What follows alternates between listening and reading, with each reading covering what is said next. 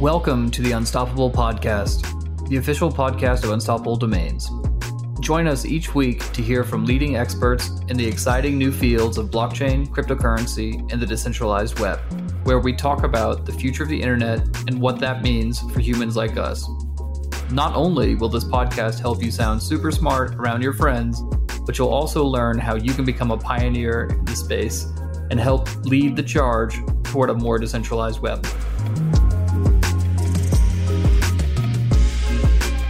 Hey everybody, welcome back to the Unstoppable Podcast. I'm your host, Diana Chen, and I'm here today with a very special guest. I've got Landon Cassill with me. He is a NASCAR driver and an early crypto adopter and miner. So I'm super excited to talk to him about his background in racing, but also how he got into crypto. And he's been in it since almost the very beginning, and he's even mined some crypto. So how does a race car driver also is a Bitcoin miner? How does that work? We're going to talk to him all about that. So welcome, Landon. Thank you so much for being here. Thanks, Diana. I'm happy to be on the show. Awesome. So I want to start with your background as a race car driver before we get into the crypto stuff. I know you've been sort of driving, quote unquote, driving and racing since you were a little kid, probably just a few years old. So take us all the way back to when you first started driving and racing, and how did you get into this and become a NASCAR driver? You're absolutely right. I've been driving my whole life and always loved racing and been into it. My family's in the car business, so cars are very, just part of our family and part of our culture, I guess you could say, and always wanted to be a race car driver. So started out in go-karts and worked my way up into full-size cars as a teenager. But by the time I was 17, I got hired to be Jimmy Johnson's test driver at Hendrick Motorsports, and was driving full-on NASCAR race cars and doing it for a living straight out of high school, and made my first NASCAR start in the Busch Series in 2007, and have really navigated my way through the sport ever since. Awesome. And you'll have to forgive me for my lack of racing knowledge, but for others who are maybe wondering the same thing, what made you choose NASCAR as opposed to like Formula One or IndyCar? What's like the main difference between NASCAR and the other big ones that people may have heard of out there? That's a great question. And as far as a driver's path, where you end up has a lot to do with where you came from. I came from racing short tracks in the Midwest. I'm an Iowa kid. And that sort of background lends you towards the NASCAR direction, either IndyCar or NASCAR. And also NASCAR is and was at the time the premier motorsports in the country. It's bigger than IndyCar. Obviously the Indy 500 is a huge event and a great race. My heart was always towards NASCAR.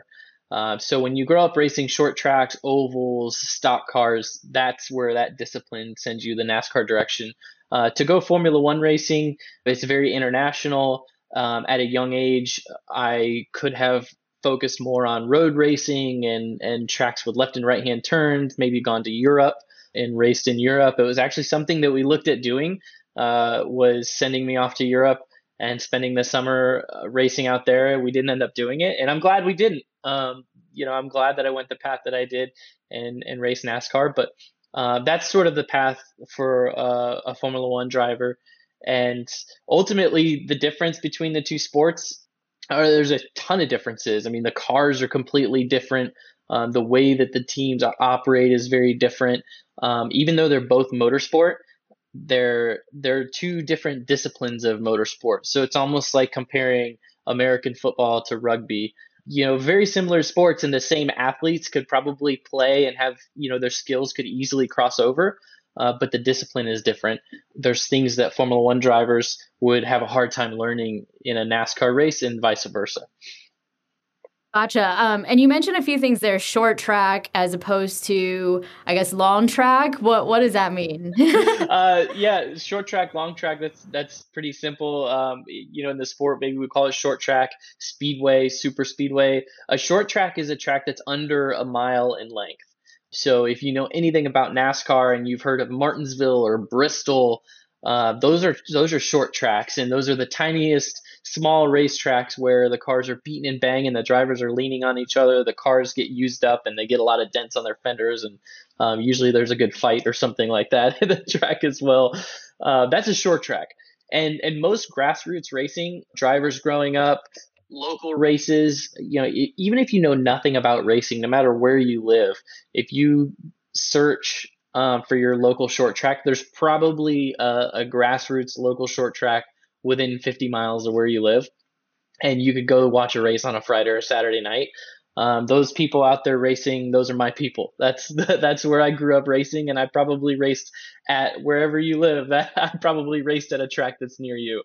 And when you get up to NASCAR, the tracks get bigger and faster. In NASCAR, we still race on short tracks, probably 8 to 10 times a year, and they're huge stadiums and they hold hundreds of thousands of people. But most of our schedule is made up of super speedways or speedways, and those are tracks that are 1.5 miles to 2 miles. In fact, we race at Daytona International Speedway, it's a 2.5 mile racetrack, and these are giant facilities, hold a couple 100,000 people, and the cars go 200 miles an hour.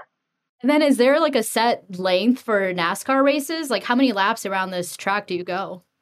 It really just depends on the racing series. The NASCAR Cup Series races up to 500 miles, actually 600 miles. The longest race of the season is the Coca-Cola 600 at Charlotte Motor Speedway. The Daytona 500 is a 500-mile race. In the Xfinity Series, which is the next series down, the races are anywhere from 250 to 300 miles. Okay, so a 600-mile race, how long are you sitting in the car for? That race takes about 4.5 hours. Oh my gosh. And our cars are really hot too. The cars have been getting hotter and hotter over the past couple years. The interior of our car is anywhere from 120 to 140 degrees in the summertime when it's really hot out. So how do you survive in there for 4 hours? You have to hydrate. You have to be in shape.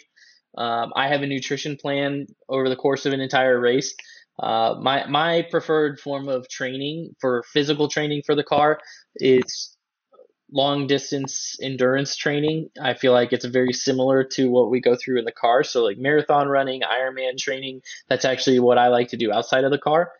And I have a nutrition plan for both of them that's about the same. So I take about 300 calories per hour in the car. And that's with about 20 to 30 ounces of fluids per hour with those 300 calories in the car. So are you like driving and snacking in the car, or do you have like an IV hooked up to you, or how do you get nutrition while you're driving? Really the same way like a cyclist would in the Tour de France. I take it all through a bottle, and it's all mixed into the bottle, and that's where I get all my carbs and calories.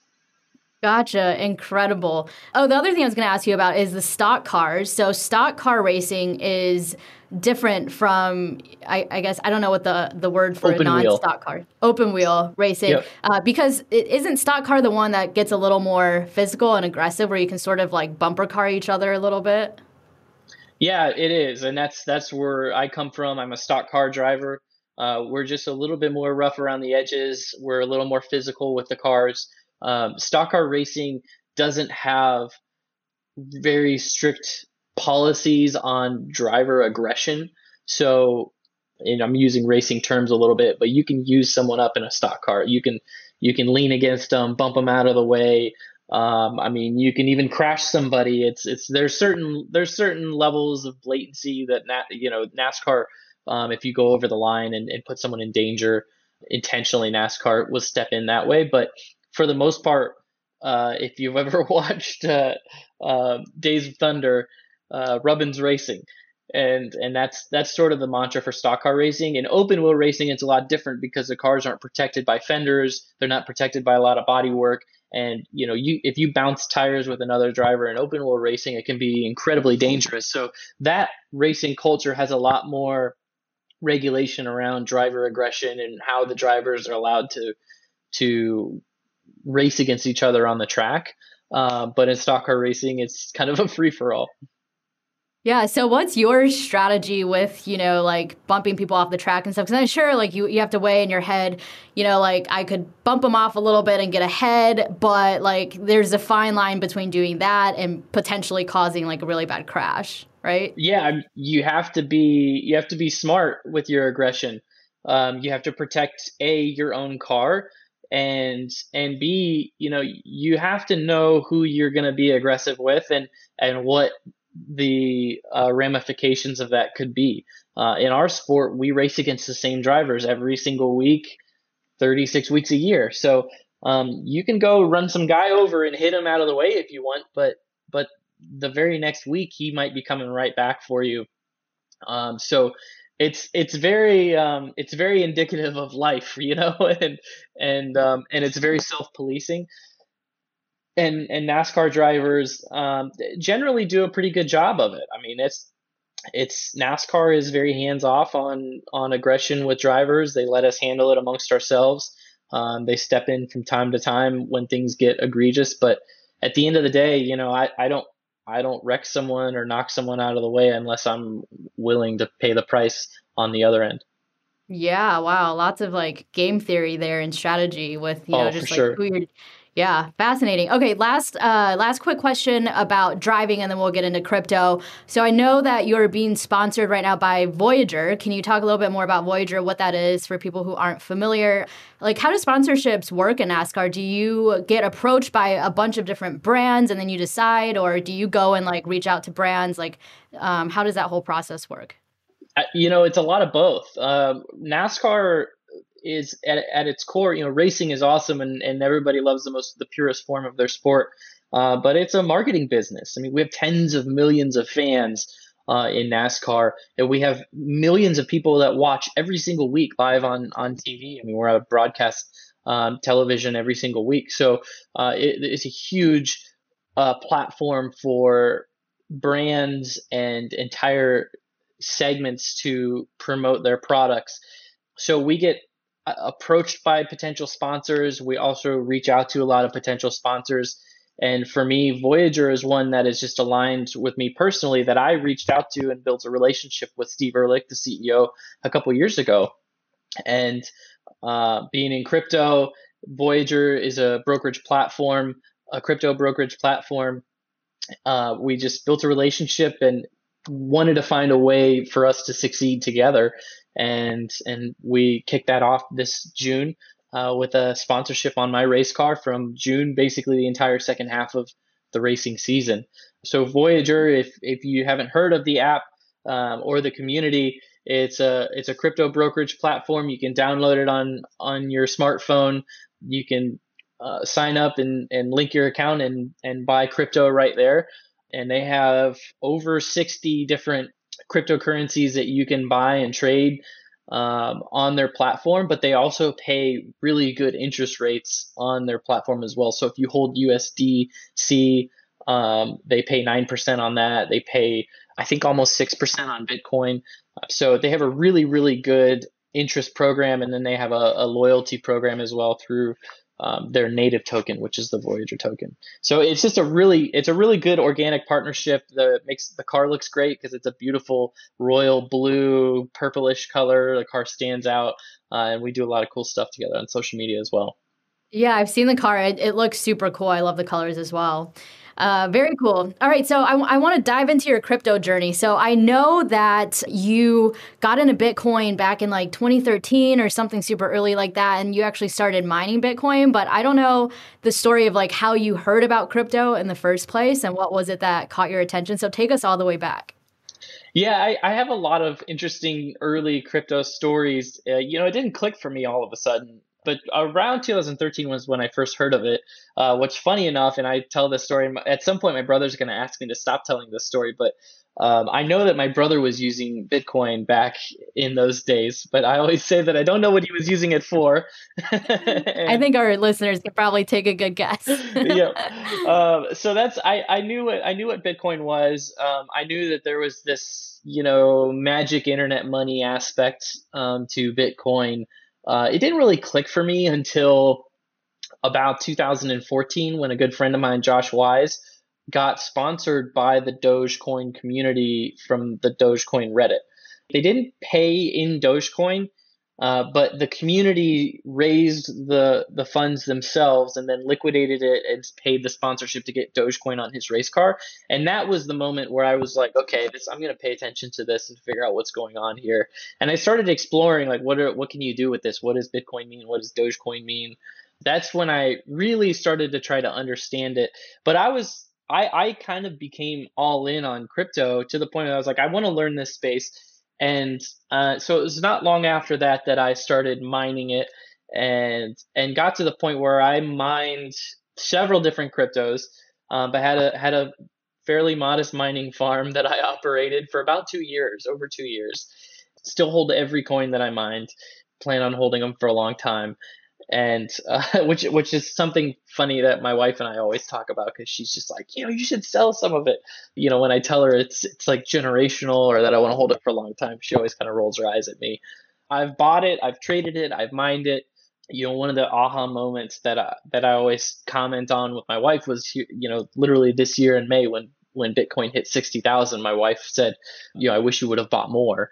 I feel like it's a very like tagline for Bitcoin, for people that have loved ones or close family members that have followed them, through their journeys, to finally say like, I wish you would have bought more, because my wife has always been skeptical or like, what are you doing? Or should we really be putting this much money into it? So that was kind of like an aha moment, I guess. But a couple years ago, I had seen what crypto had done for my personal portfolio, and I was very interested and invested in it personally. But in 2018, I really wanted to take it to the next level in terms of my professional career. So I started really, focusing on networking in this space, and that's when I met Steve Ehrlich from Voyager, within 2019, and we just had stayed in touch ever since then. I met several other people from the space and sort of built these relationships and these friendships that are all crypto endemic, because I wanted this to be part of my professional career and be on my race car. I'm curious too, like, are a lot of people in the racing community into crypto, or are you sort of a lone wolf? There's a lot of them there's some drivers that are into it. I don't know to what degree. I mean, I don't think there's any that are really as into it as I am, but I know that there's some drivers that bought it, they trade it, they ask me questions about it. I've helped people get set up on the Voyager platform. I will say that there's engineers that have messaged me that I've worked with on teams that have messaged me and said, hey, I've been mining crypto, or I mine Ethereum, which is funny. It's very engineering thing. That's kind of funny that I get those messages. Yeah, for sure. So how do you explain crypto to like your teammates or your competitors or your crew or anybody in your community that is like, yo, I know you're like the crypto dude. What is this? It just depends on the level of someone that I'm talking to and what it seems like they're interested. I try to, keep it as simple as possible for some people and just explain. I enjoy explaining the idea of digital asset, and it doesn't have to be money, right? It's just like the fact that what Satoshi invented was this ability to trade something or to transact something digitally that can't be copied, it can't be duplicated, it can't be controlled. I think that's really cool. That's so paramount to the entire space. I just had this conversation with someone that was very surface level, that had no understanding, and said, what is this cryptocurrency thing? I don't get it. And instead of trying to explain even the scarcity aspect or the investment aspect, it was just like, look, this is the problem that Bitcoin solved.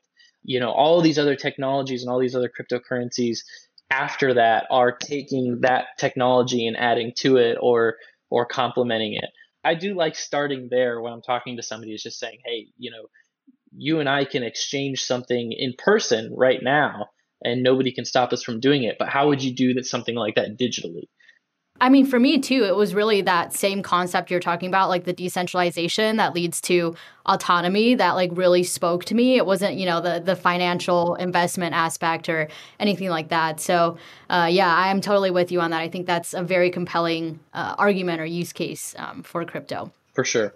Another thing I'm wondering too is like, so, okay, you started out mining Bitcoin and some other cryptocurrencies. And then as you've sort of like, as the space has evolved over time, and then you've been in the space for so long, what aspects of crypto are you most interested in today? What is it, like DeFi, NFTs, DAOs? Like what is like top of mind for you nowadays? In a bull market, which, I would say that we're in a bull market right now. In a bull market, I get interested in all of it, right?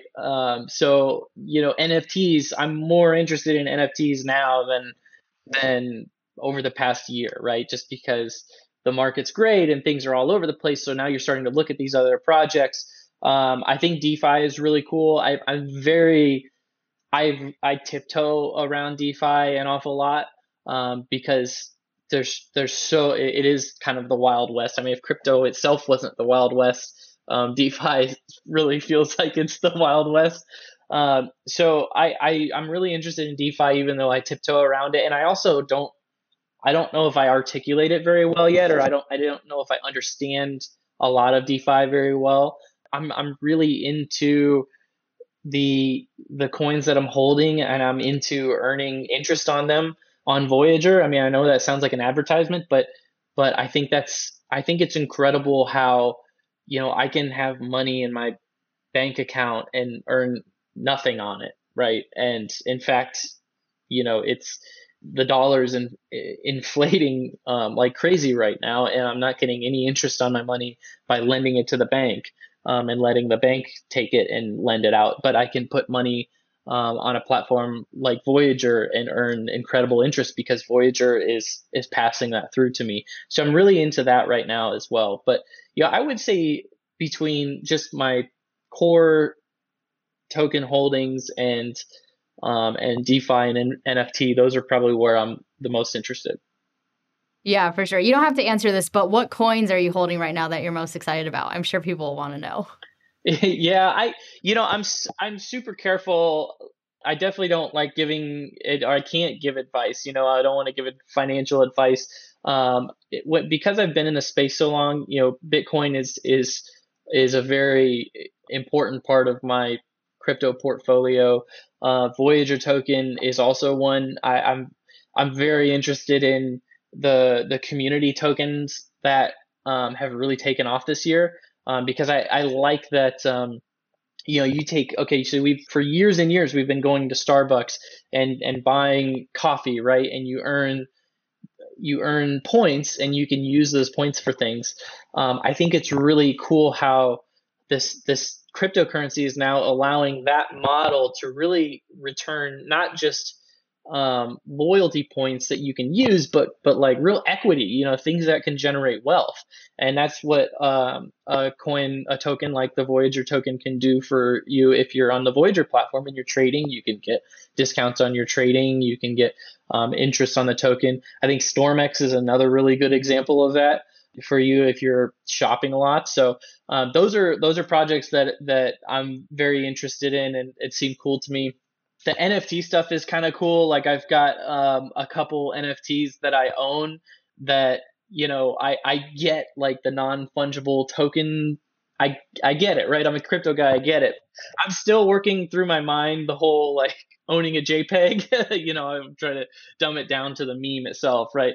And the scarcity in that. But like I love these projects. I love the communities that generate, because any one of those projects, like Badass Bulls, that I own a couple NFTs in there.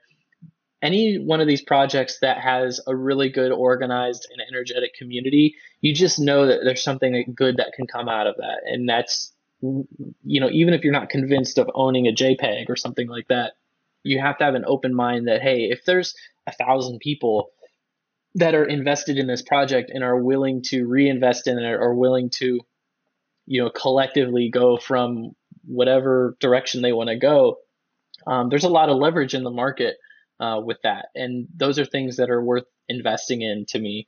There's some pretty cool artists out there. One that I like to keep an eye on is a very young artist named Fewocious.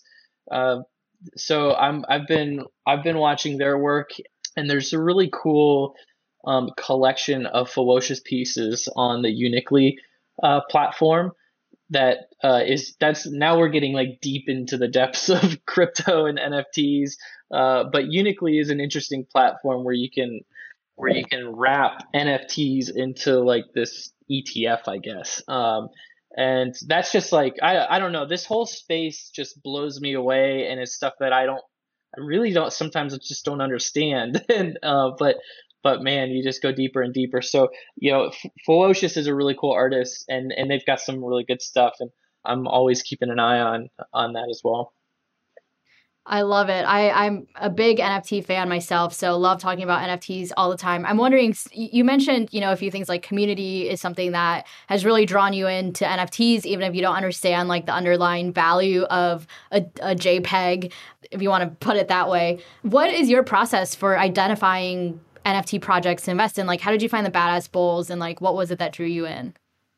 So, so specifically, the Badass Bulls was through the Trade the Chain community, which is a crypto trading community.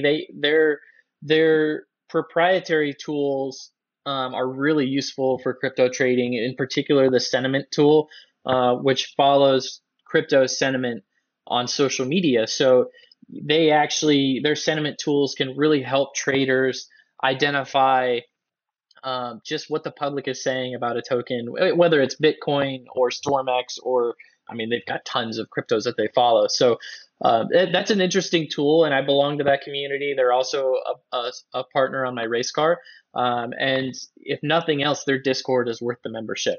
You become a member of Trade the Chain, you can join their Discord, and they have really smart analysts, and that's where like I don't really trade crypto a lot, but I do buy it a lot, and I'm buying it on Voyager a lot. So, I'm always going to the Trade the Chain Discord, looking at the technical analysts, seeing what they're saying, and trying to kind of make my own assessments from there. So the Badass Bulls came from that, and I don't know if I don't know if there was a lot of technical analysis into that as much as it was the community was just like, oh, look at this awesome NFT. And we kind of dove into it.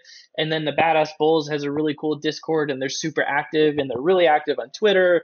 And, a bunch of us made it into our profile pictures for a while. I changed mine back, but but we had it in our profile pictures for a while. And HQ Spider, which is a friend of mine from Barstool, is Dan Diorio. He got into Badass Bulls as well, and he's got like several of them and made it his profile picture. So, to answer the first part of your question, how do I assess these?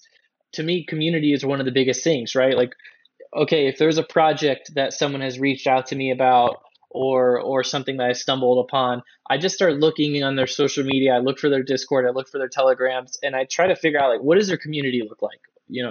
How active are they? How passionate are they? How organized are they?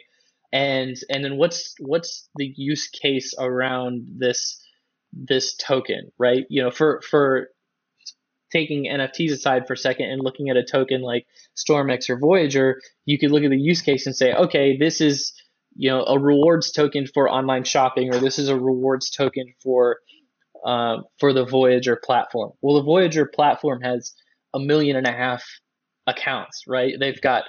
I think they've got almost 1 million funded accounts, and they're growing at an exponential rate. So if this token is a use for paying interest on that platform, getting discounts on that platform, that's a token that's very interesting, right? So it's like the community and the use case of the tokens. Now with the NFT communities, I'm starting to see these communities form, say Badass Bulls said, hey, anybody that is a token holder, if you connect your MetaMask wallet to this Discord, you get special permissions, or these other other sites, or other, I don't know, there's other places that you end up going, Telegram groups, where if you're a token holder, you get into it. Now you're part of an exclusive club. And so we're like, there's that potential that these NFT communities really start to branch beyond just the JPEG. For me, I see an opportunity with my community, and I think there's something that I could do with that.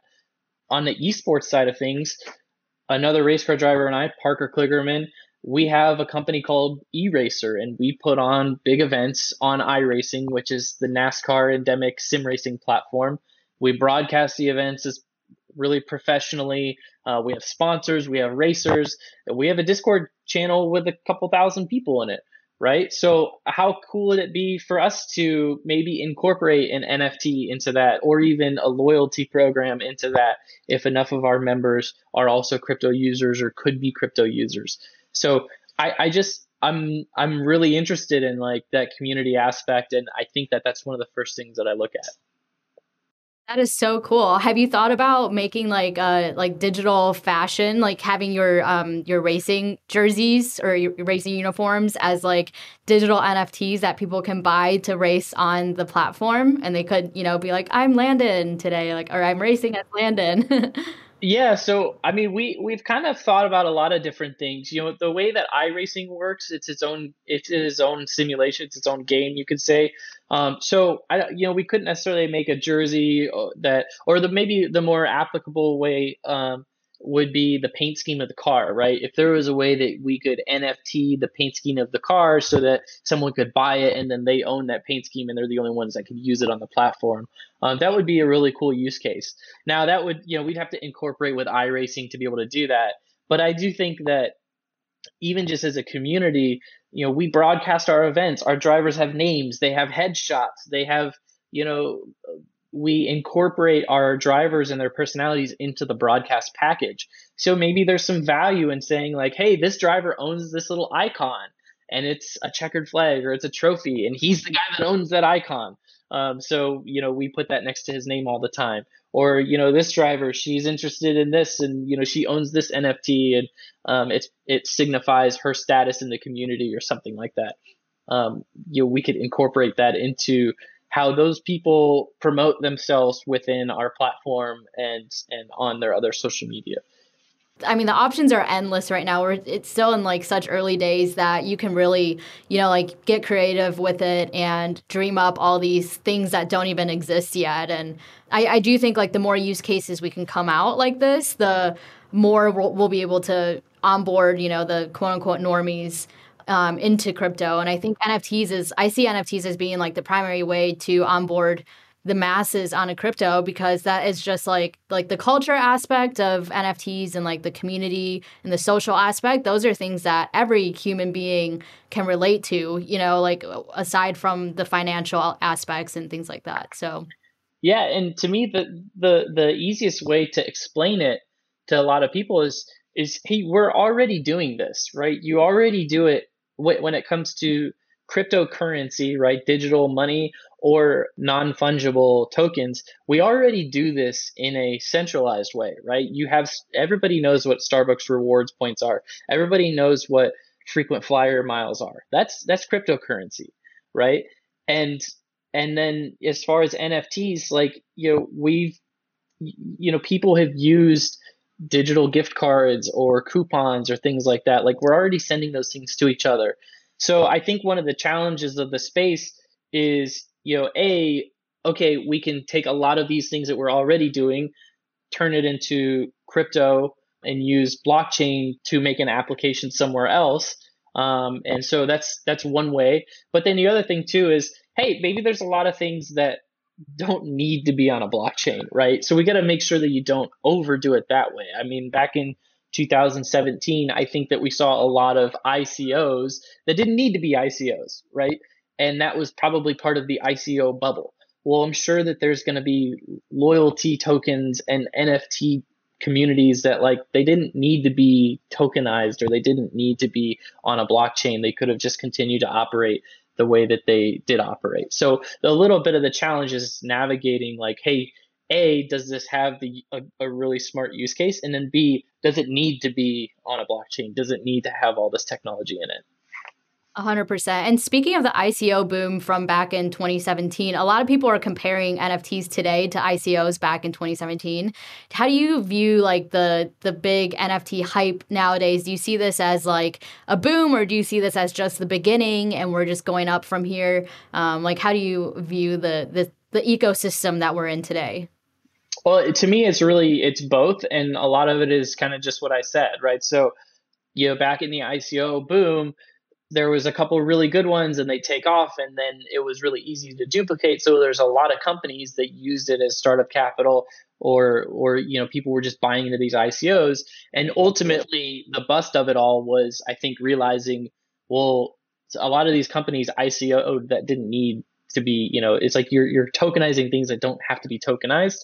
And I would say that in terms of the NFTs, it's probably going to see the same thing, right? There's going to be a lot of NFT projects that pop up, and they're going to get a bunch of funding because people are making decisions so fast. But then when you peel back the layers, maybe you realize it's like, hey, if all this is a JPEG and the JPEG's not really worth anything, and people lose interest in it, well, then that's where it can bust, right? But there's going to be a fraction of this boom, you could say, where these communities really do find good use cases for their projects, and they do find smart ways to harness the energy of their community and turn it into more than just the image that's attached to the secret keys, right?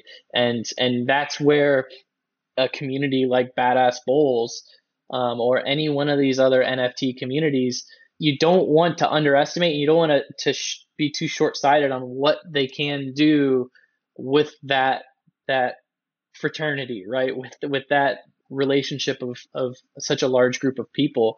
And I think that if you think of the way that tech companies in the last couple decades have continued to surprise people on the amount of money they can make and what they can build just because they have a huge user base, that would be an interesting comparison, or that would be where I would say, hey, look at these companies that 20 years ago you couldn't have ever imagined that they would turn into what they are today, but they really did because they had a million users, right?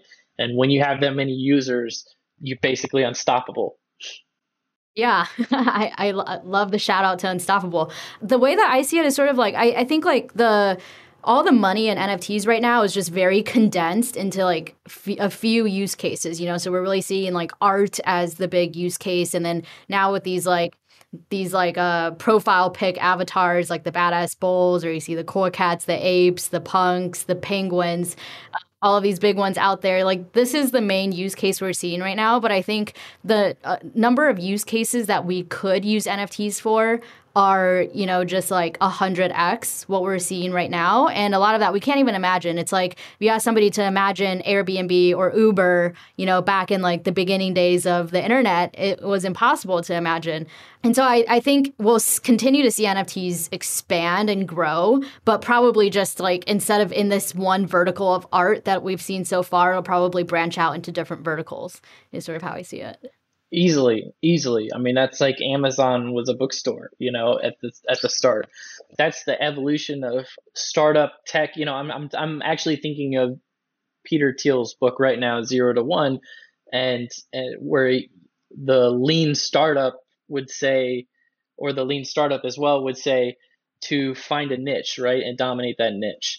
And in a lot of ways, the market is sort of doing that with NFTs, with art. It's like, well, what's the simplest thing we can do with this technology, right? Okay, well, let's attach a unique piece of artwork to it. I guess the free market is proof of concepting that idea. Yeah, exactly. So looking into the future, I'm curious to hear your thoughts on like, what do you see as the biggest barriers that are preventing mainstream adoption of crypto? Like, if the end goal is mainstream adoption of crypto, what needs to change between now and then in order to reach our end goal? Probably ease of use, and just simplicity, which we're really getting there. You take where we were at in terms of buying and selling crypto, Bitcoin 5 years ago. And I say 5 years ago because I feel like the last time we had a really mainstream push and a huge bull market and a price spike was 2017. And back then, there weren't a lot of places you could go to buy crypto. And you definitely were very limited on your options in terms of buying crypto from your mobile device. There were options you could do on your browser. The exchanges were, kind of weird. The sign up process, you didn't really know where you were putting your money. There wasn't a lot of regulation around it at the time, so KYC wasn't, I'm trying to think of when KYC was really became a thing. Now, Voyager is a platform you can sign up and be buying crypto in minutes, right? Just no different than your Robinhood account in buying stocks. So I think ease of use is a really important thing, and then for things like NFTs and using a MetaMask wallet on your smartphone, those are things that didn't exist right 5 years ago. So those are all sort of gonna just get us step by step closer to the most simplest version, to where my grandmother could use it, or maybe not even necessarily my grandmother, but like my friend who has a smartphone, but maybe he's not tech savvy necessarily. The ability for someone like that to not just buy Bitcoin, but also buy NFTs, and trade NFTs without losing their keys or sending it to the wrong address, or being intimidated by that, by being able to look at a market, and say, hey, my NFT, I should sell it, I should list it, I should bid on this one. Those are all kind of the interactions that every iteration that these platforms like OpenSea and then on the crypto brokerage side, Voyager, every iteration that they have that makes that easier and more efficient for the simplest level will help with mainstream adoption. Yeah, 100%. And I know this is like an impossible question, but I just like to ask everybody this. If you could just, time travel yourself 10 years into the future, where do you see crypto being there, like in terms of how people are interacting with it day to day? And I guess like to reframe this, like in your ideal world, if crypto progresses at the rate that like you believe it should, where do you hope to see crypto in 10 years? I mean, I think 10 years from now in my fantasy land, Bitcoin is probably worth over $1 million. And I think that the crypto space, and this comes from, seeing Voyager and knowing the path that Voyager is headed and where Steve and his team are trying to go. I think that 10 years from now, crypto has absolutely challenged the legacy financial system and is holding them accountable for how they interact with their customers. And I think that the customers in the future, because of crypto, will have more authority with their money and more ability to determine what their money is used for and how it returns value to them. Yeah, 100%. And then what's in the future for you, like in terms of racing, in terms of crypto? Are you going to like work full time in crypto one day? Are you going to keep racing for another 10 years? Like, what are your plans? I'm definitely racing in the future, and maybe 10 years from now, I'm not sure. I'll be 42. I could easily race into my 40s. A lot of drivers do it. I've always said that I think I want to be retired by the time I'm 40. But hopefully I'm winning a lot of races over the next couple of years, and hopefully I'm doing it with Voyager. We've got a lot of great things that we're working on together. So you never know what can happen there. But definitely in the near term future, I'm racing and involved in crypto. I would love to work for crypto companies, and I don't know what that would mean. I think I just have a tremendous platform as a NASCAR driver, and as if I can continue doing that, then I'll be able to leverage that into involvement with crypto companies or just into the space, and contribute to that community in whatever way I'm needed or could add value. Yeah, I mean, I think you'll be a shoe-in at like any crypto company that you want to work at after your racing career is done. So I wouldn't worry too much there. And then lastly, I like to wrap up every podcast episode with a segment called Explain Your Tweet. This is where I go through your Twitter account and I pull out some interesting or funny or cryptic tweets and give you a chance to explain them. I've got a few random ones. The first one is actually relevant, so let's start with that. This is from July 31st, 2021. You said, "I'm glad Twitter didn't exist when I was a teenager trying to make it in racing." This was a quote tweet for somebody that says, "Sometimes when I read heavy criticism towards drivers on this app, I forget that a majority of these drivers are just kids." Yeah, so like totally it. That's I think a good it's one. If you're going to be a public figure of any kind, whether a racer or a celebrity or anything, I think you have to brace yourself for a lot of internet trolls. But I was wondering, like in the racing community, how bad is it? Like, do you actually get hate messages and like how bad is it in the racing community? I am very fortunate. I haven't gotten a ton of hate online. I've had plenty of criticism. I have certain ways to handle it. I think for a lot of people that get a ton of hate, there's a different process for handling it. For me, I've gotten just enough that it's almost like a rule. If all I have to do is respond back or have some sort of like smart, calculated thank you or whatever. They just like, oh man, big fan. I'm just kidding with you or something like that. But I mean, I haven't dealt with it at a scale, and I'm fortunate for that. But that's a really good tweet that you brought up because I would like to explain that tweet. It was in reference to a crash that happened in another race, a race that I was not involved in. Two very young drivers, teenagers, and the crash was pretty, egregious. The way it was obvious that it was intentional. My comment, I at first wanted to comment on the crash and just be like, that's horrible. That driver should have been parked. And then I ran myself through this like process of like, well, I don't really want to like put this kid on blast. I mean, even though what he just did was like not cool, it was dangerous. He should be parked for it. Like I had my opinions on the crash, but then I was like, well, that could have been me when I was 16 on either side of it. And then it was just like I was looking at all the messages and people were saying the meanest things, and then debating and I'm just like, I was like, wow, I'm just glad that Twitter didn't exist when I was in that kid's position, because I could have been that kid. I could have wrecked someone on purpose for the dumbest reason and gotten put on blast for it publicly. I, could have gone out and said something stupid on social media that is totally regrettable, but because you're 16, you get out of the car and you just crashed a guy, so you say something that you didn't mean about him or whatever. I just was like, all of that was kind of coming to a head, and that's why I tweeted that. It was just like, you know what? I'm just glad social media didn't exist when I was 16, because when I was 16, I was just able to focus on racing, and that's what I did. But I'm glad that like at a young age I did. I was on the internet a lot. I always kind of call myself a child of the internet, and I knew that the internet is forever. But I definitely don't envy being 16 years old or 15 years old and trying to succeed at a sport or trying to succeed at something, which requires making yourself a public figure. I mean, these kids are on social media because they want to be, but also their sponsors want them to be, and their teams need them, in the limelight.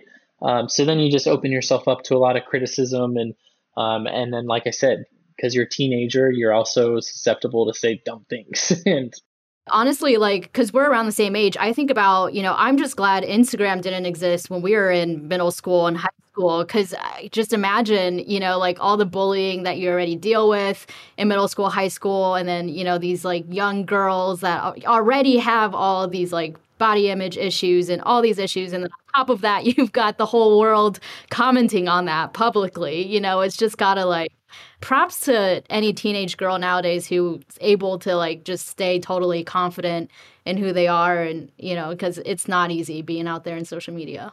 Yeah, young kids definitely have some serious challenges that we dealt with in other ways, but they deal with it in the digital world. And the challenge ultimately to me is in the digital world, things are scalable, by 1,000, right? So even, girls had body image challenges when we were in high school, but it wasn't scalable to the million people, right? It was scalable to your community, to your school, but now, I mean, gosh, when kids have 10,000 followers on Instagram, which high schoolers do, right? Like kids are popular in their towns and in their cities.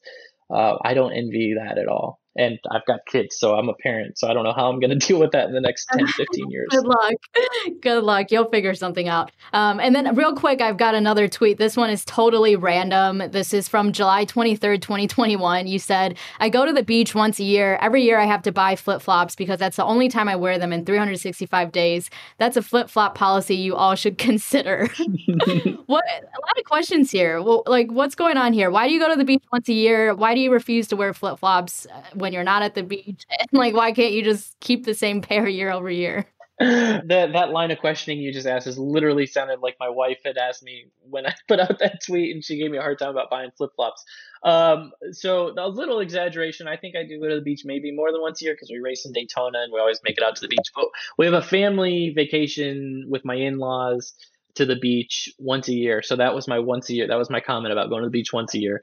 Not a big flip flop guy. You're not going to see me wearing flip flops anywhere other than the beach on family vacation. And I don't buy fancy flip flops. So about, the $20 that I spend at whatever surf shop or whatever the first place we go to buy my flip flops for the week. And then I wear them walking back and forth from the beach, and then we're done. I throw them away, and I don't need flip flops again for the rest of the year. Not a big flip flop guy. You just don't like how it feels on your feet, or do you have some like philosophical like dilemma with flip flops, or what's going on there? I just, to me, the function for flip flops is only for walking to and from the beach. Like, you can rinse them off easily. They're not going to get all dirty with your shoes. And other than that, they suck to walk in. They're uncomfortable. So why would you wear flip flops for any reason other than walking out the door to make sure you don't burn your feet on the asphalt walking across the street and then into the hot sand? Like, they work great for that one thing and nothing else. Just prove me wrong, somebody.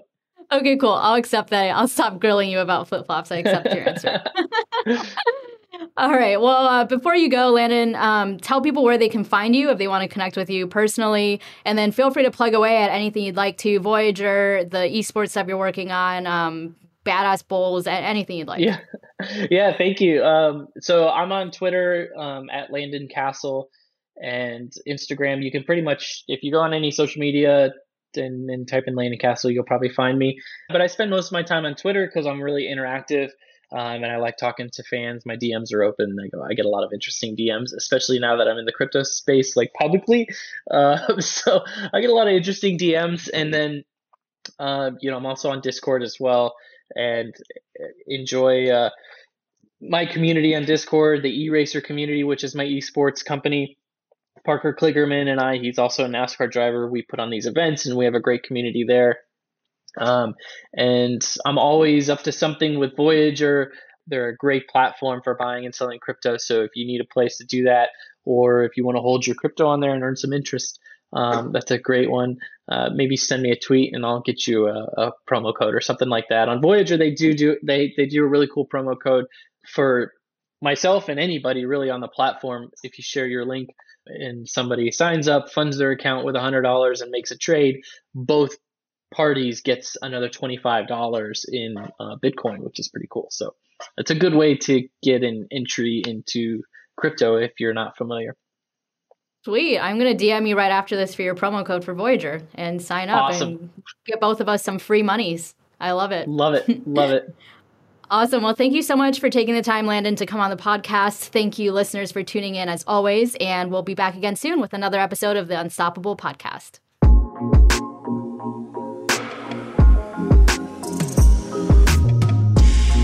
We hope you enjoyed this episode of the Unstoppable Podcast.